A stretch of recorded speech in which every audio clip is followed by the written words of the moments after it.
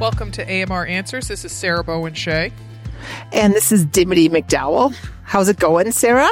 Well, it's finally feeling like spring here in Portland, which is good because as folks listen to this, spring will have just started the day before. So it's been a long, cold, rainy winter here in Portland, and I'm ready to play some pickleball outside. That's what I'm ready to do.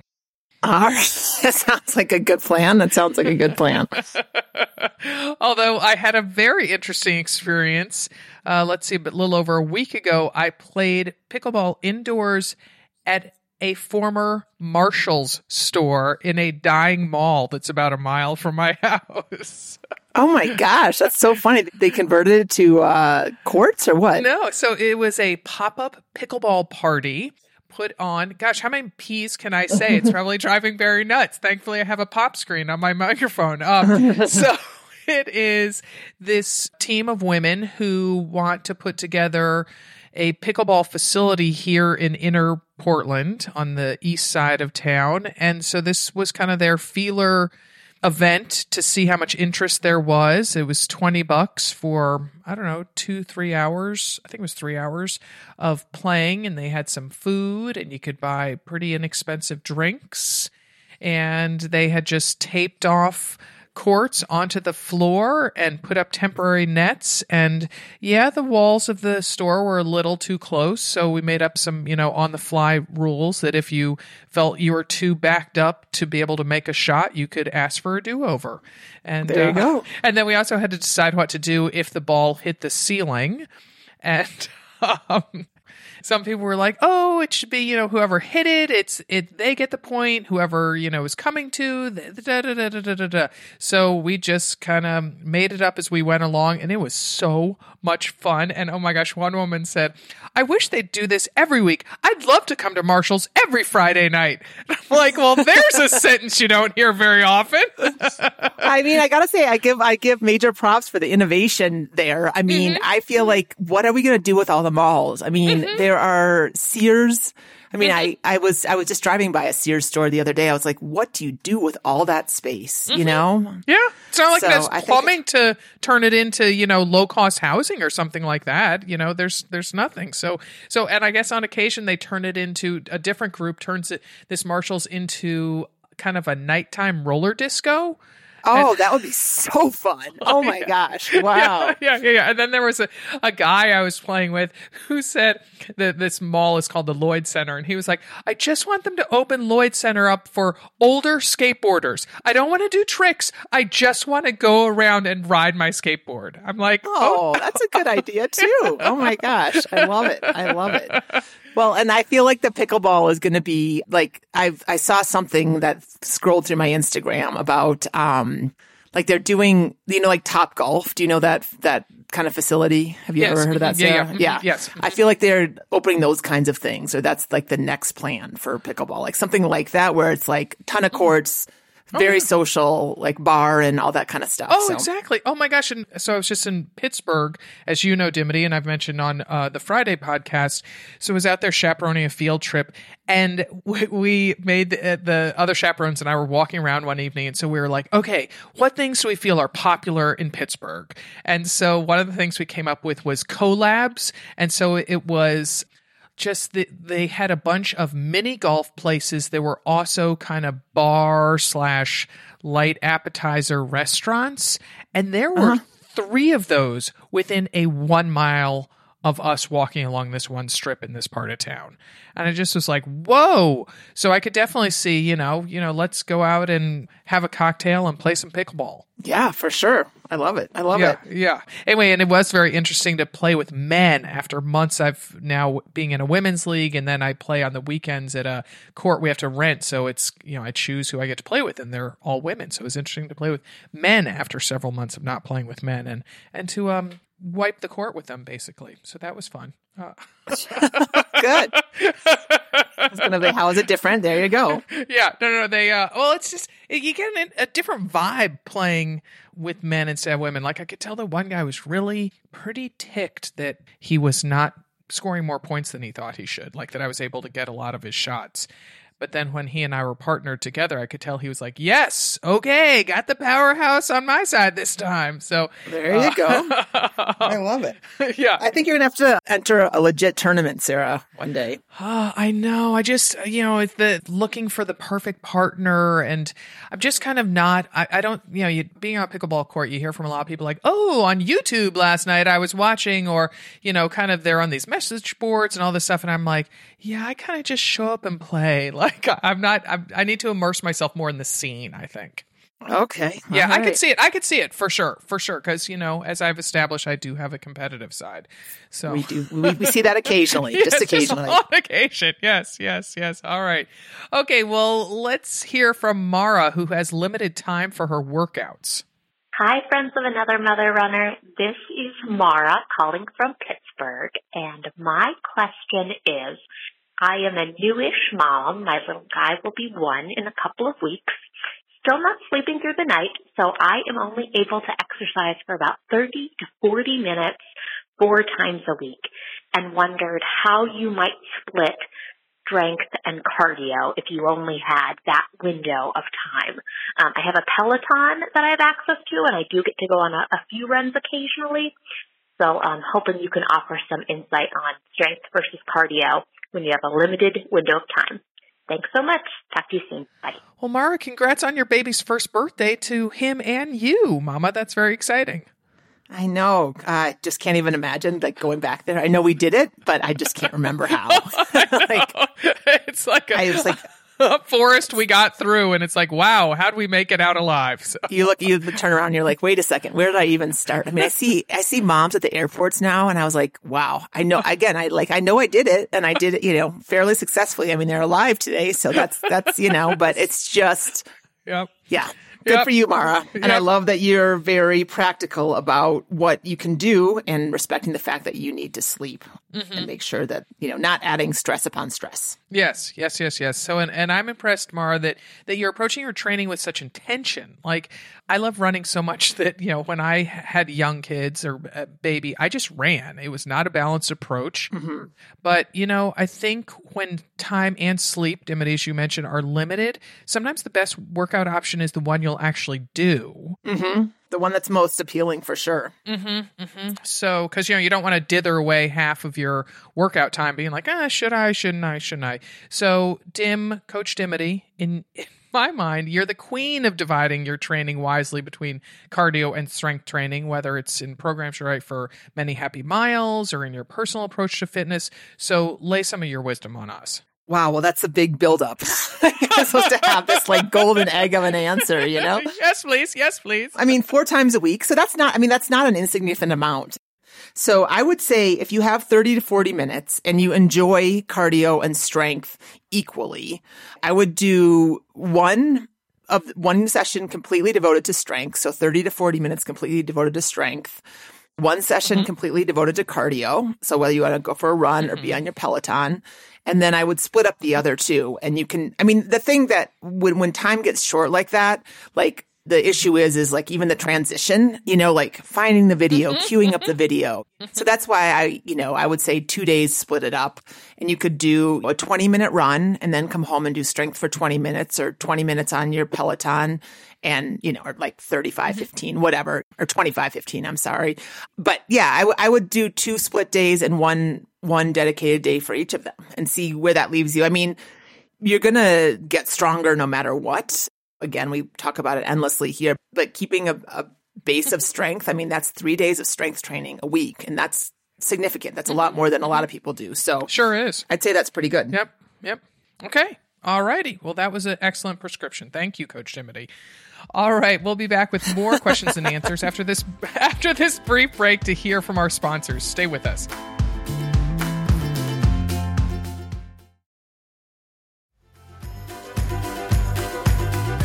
All right, Jama wonders about doing a 5K the day before a longer race. Hi, Sarah and Dimity. This is Jama in Atlanta with a question about 5K races that are held the day before longer races. So my question is it a good idea to run them?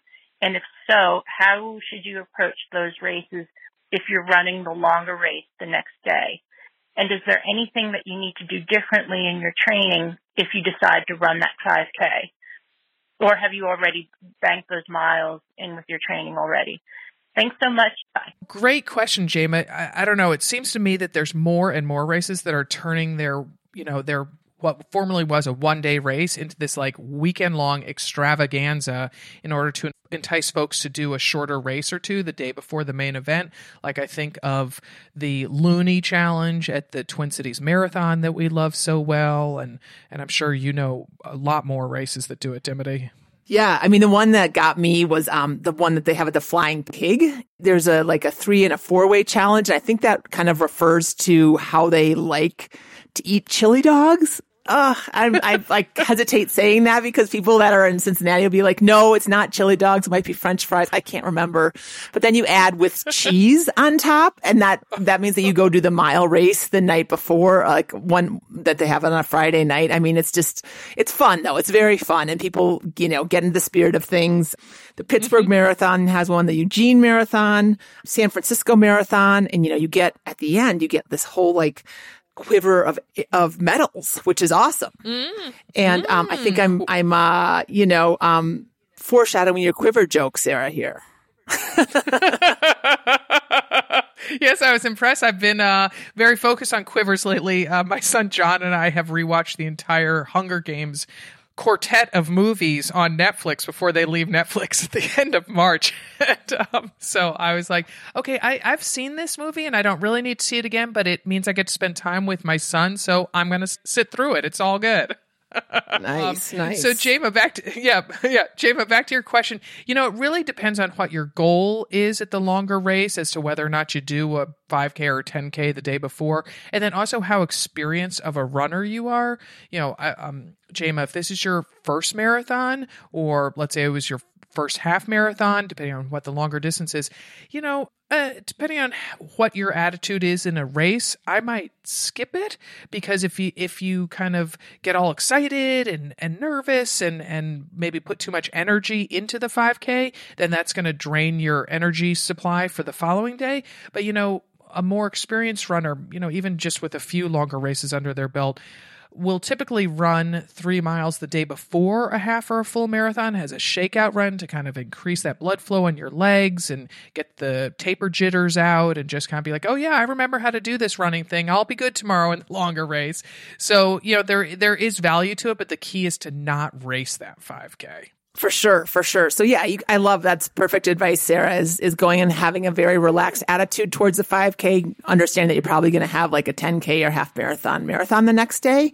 So, and that's going to be your key race, the one that you train for. So the only bit of advice I would add here is if you want to know if there's anything you need to do differently in your training, I would say probably not. I mean, I would follow the training plan as written. The only thing is if you get nervous about maybe covering the distance, if this is maybe your first half marathon and you want to run the 5K too, is I would put a 3-mile run before your long run. So if say you do your long runs on Saturdays, I would put a 3-mile easy run on that Friday, at least 2 or 3, maybe 4 times before race day, so that you feel like, okay, yeah, I got this, and again, go into that 5K, that Friday 3-miler with nothing but I just want to cover 3 miles. Your splits may be, 2 minutes slower than what you normally have. You can run, walk, you can, take the dog, whatever, although that would make your splits faster most of the time. At least when you're running with my dogs. So yeah, so that's the only thing I would do differently, but yeah, go enjoy it. And then just the only thing after, like, make sure to really drink, eat, put your feet up. Don't spend too much time at the expo if you haven't gone yet. Just kind of give yourself some recovery, some extra recovery, so that you're ready to go for race day. Mm-hmm. Excellent advice to tack on that kind of race simulation by doing that easier 3-mile or the before a long run. Good advice, Coach Dimity. Okay, so this is Erica, who wants to know how long is too long to keep workout wear. Hi, Sarah and Dimity. This is Erica from Wisconsin. I'm calling about a question regarding gear. How long should you be keeping gear? I'm thinking specifically sports bras and running shorts, pants, capris. I've had some in mind for probably over a decade, and just wondering if it's time to get some new items or just keep washing and wearing. Thanks for a great show. I appreciate it. Bye. If you can smell it in the other room, Erica, that's your answer. You smell it after you've washed. No, not that. It's if you can smell it after you've washed it, after it's been through the washing machine and it still kind of has that odor. You're like, maybe it's time. Kidding. All right, let's hear from Erica. All right, so I love this question. It's practical, and it touches on some issues like sustainability. And, Dim, it's something you and I know a heap ton about since you and I wrote gear for decades for various magazines like Runner's World, Shape, Self, and so on. So we've talked to loads of experts over the years about gear. Oh, for sure. Like I used to do the sports bra review at Runner's World. I mean, this is, I don't know how many years ago. And, my basement was like a sports bra store. And even now my friends are like, oh, I'm so sad you don't do that anymore. Especially my like larger chested friends. Cause those are not cheap items, right? When they have you're spending $60, $70, even $100 sometimes on a sports bra. Mm-hmm. So speaking of sports bra, I mean, definitely that's one thing that does seem to have a timeline. A lot of experts have told us, or we've heard, that sports bras shouldn't celebrate a birthday, which, I won't lie. Many of mine have celebrated a birthday. Actually, I have some old Oiselle ones that I love that they are from the Sports Bra Review. And that was probably what? I mean, Sarah, what would that have been? It was 2010 maybe? Yeah, I was going to say it was at least a decade ago. Mm-hmm. Yeah. Mm-hmm. Yeah. Okay. Yeah. So they've celebrated a couple birthdays. Actually, they're older than most of my dogs. Yeah, Dim, why do you think that is that sports bras are in this standalone category of don't own them and use them for more than a year? Well, I think it's mostly, obviously, if you think about it, the fibers are going to be stretched as they totally support and hopefully don't allow your breast tissue to, sag any more than Mother Nature has her do naturally. And so, that just breaks down over washing and wearing, right? And so you've got to make sure, especially if you are somebody that needs a lot of support, you want to make sure that just things are, high and tight. You know what I'm saying? Like a good man's haircut, high and tight. Yeah, exactly. But running bottoms are another thing because they don't have to support. I guess unless we want to think about our booties being, held in support while we run. We want them high and tight as well, right? Yes, we do. And also the fact that the wash and wear, it's not as critical that we're not breaking down those fibers as much. But personally, I have capris that I've worn until they've literally sprung a hole in the crotch on a run, which I don't recommend. I was like, wow, that is some really unusual acute chafing that I'm feeling down there, and I'm wearing capris. Like, how is that possible? It was definitely like a this does not compute moment. And I looked down, I'm like, oh, because I sprung a hole. Maybe you felt a little AC where you normally don't. Yeah. So, and I have track style running shorts that are probably easily a decade old. So, they could, as long as they still, look kind of vibrant and don't have holes, I'm still wearing them. Okay. Well, and I'm sure people are like, where'd you get those? At the vintage store? I definitely have a couple pairs of those. I have a pair of shorts from our Nike Women's Marathon, Sarah, in 2007. Oh, wow. My Zoot Sports, I didn't wear them in the marathon, but I trained in them, and they're like a mint green, and I love them. I love them. I don't know. They probably don't look very good on me anymore. Haven't tried them on in a very long time, but I have a hard time throwing them away. That's the thing. Yeah. It gets a little sentimental at times, right? Oh, precisely. Oh my gosh. I remember when we went on our first book tour, I had the great fortune to go to Vancouver, British Columbia. And because we were still writing for magazines back then and, deemed early influencers in the running world, got to meet up with the Lululemon PR person who basically let me have the run of the store, no pun intended, on picking out pieces that then I wore at subsequent book events because, as you recall, Dimity, we used to, go on runs and then do a reading. So I was like, okay, let's get her outfitted in Lululemon. Oh my gosh, it was so tough to recycle or whatever some of those things because I'm like, oh, but they were free and they're so cute and I can't ever afford them. So again, well, that's a little bit, about sustainability. I will say that it's nice to have I mean, I actually have a green long sleeve from that book tour that I wear still. I mean, like definitely, a couple times a month for sure. It may be time to pitch that. I don't know. It's good. It's got a couple snags in it. I won't lie at this point.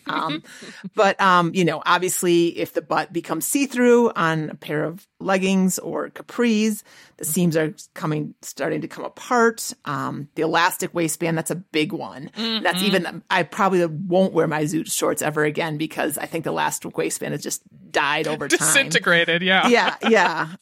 We definitely recommend using detergent like Sweat-X that gets the smell and the stains out. But over time, I mean, I don't know if there's anything, again, like 12, 13 years old, it might be just time to say, okay, you had a nice run of it. Let's see.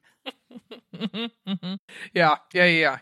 So, but Dim, on the flip side of that, then what prompts you to buy a new piece of running gear? For me, it's definitely when I covet something that a friend of mine is wearing or like a super practical piece that a friend's raving about. Like my buddy Sheila, who I trained for the 2010 Portland Marathon with, and now she's a good pickleball buddy of mine.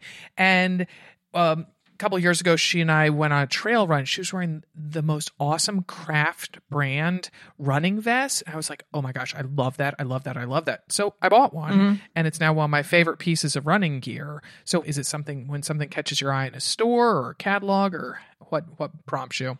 Yeah, I all of the above, right? I love seeing new gear. I like it when it's cute. I mean, the biggest thing for me now, and it's taken a while for me to get to this. I'm only 50 years old, so I've got, the second half of my life to lean into it, but I want stuff to fit me. Like I truly want it to fit me. I've worn leggings for so long that like hang down in the crotch or are like make me look like I'm wearing floods, and I'm just like, no, we've come to this time in, with the internet and everything being so customizable that like there are a lot of leggings that come in long now, and I'm like, you know what? That is what I'm going to buy for myself now. I'm not going to wear, regular human-sized women's leggings anymore because I've worn the long ones and they fit me so well and they feel so good. It's just so nice to have a piece of clothing that you're like, yeah, I'm not compromising at all. So that's my little spiel. So I've been definitely like getting rid of stuff that I'm just like, yes, it's cute. Yes, I got compliments on it, but I'm constantly like, either like pulling down the sleeves or pushing up the sleeves because they're not long enough or, just yanking on the waistband to like have them stay up for another 5 more steps, and then I'm doing it again. So that's where I'm going to spend my money these days. Yeah. Never forget when a colleague of mine who is also tall, but I'm not sure why she honed in on me. She said, Sarah, it's just so cute how you can wear your pants too short. I'm like, I don't think I should say thank you to that. Anyway, yeah. It's so funny. Ben the other day was leaving to go to his voice lesson. I like glanced around the corner of the kitchen and I was like, bye, have a good lesson. And I looked at him, I was like, OMG, his pants were so short. I mean, so short. I mean, he is, who just got measured at 6'8", which I don't know if that's quite true or not, but he's definitely up there. And I was like, Ben, we need to get you some new pants. Like, I mean, and these were like Gap longs, but now like we need to like go to like beyond Gap longs. He's like, I know, Mom, I keep telling you I need new pants. And I'm like, all right, well then we need to sit down and order them. Like he tells me that and then he goes zipping off somewhere. And I'm like, I know better than to order teenager clothes without their approval. Like I have learned that lesson many times the hard way. So anyway. Oh, so true. So true. Oh my gosh.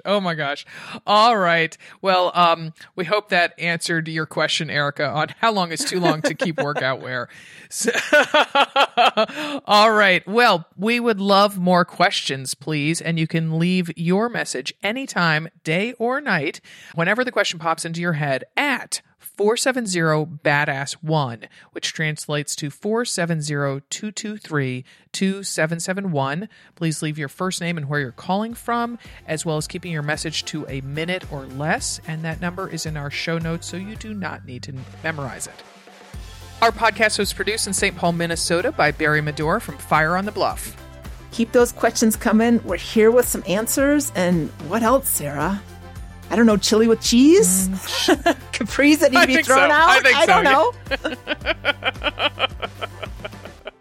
If you're contemplating a half marathon this fall, I'm just going to put this out there. Definitely consider the Heart and Soul Half Marathon Level 1 program.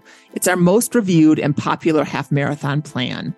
Laura, who just finished her race, here's what she had to say about it.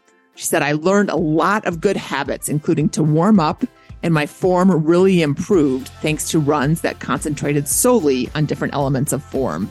I feel extremely fit coming off the 20-week training cycle, and I'm excited to continue building my cardiovascular base. I have been recommending this training program to anybody who will listen.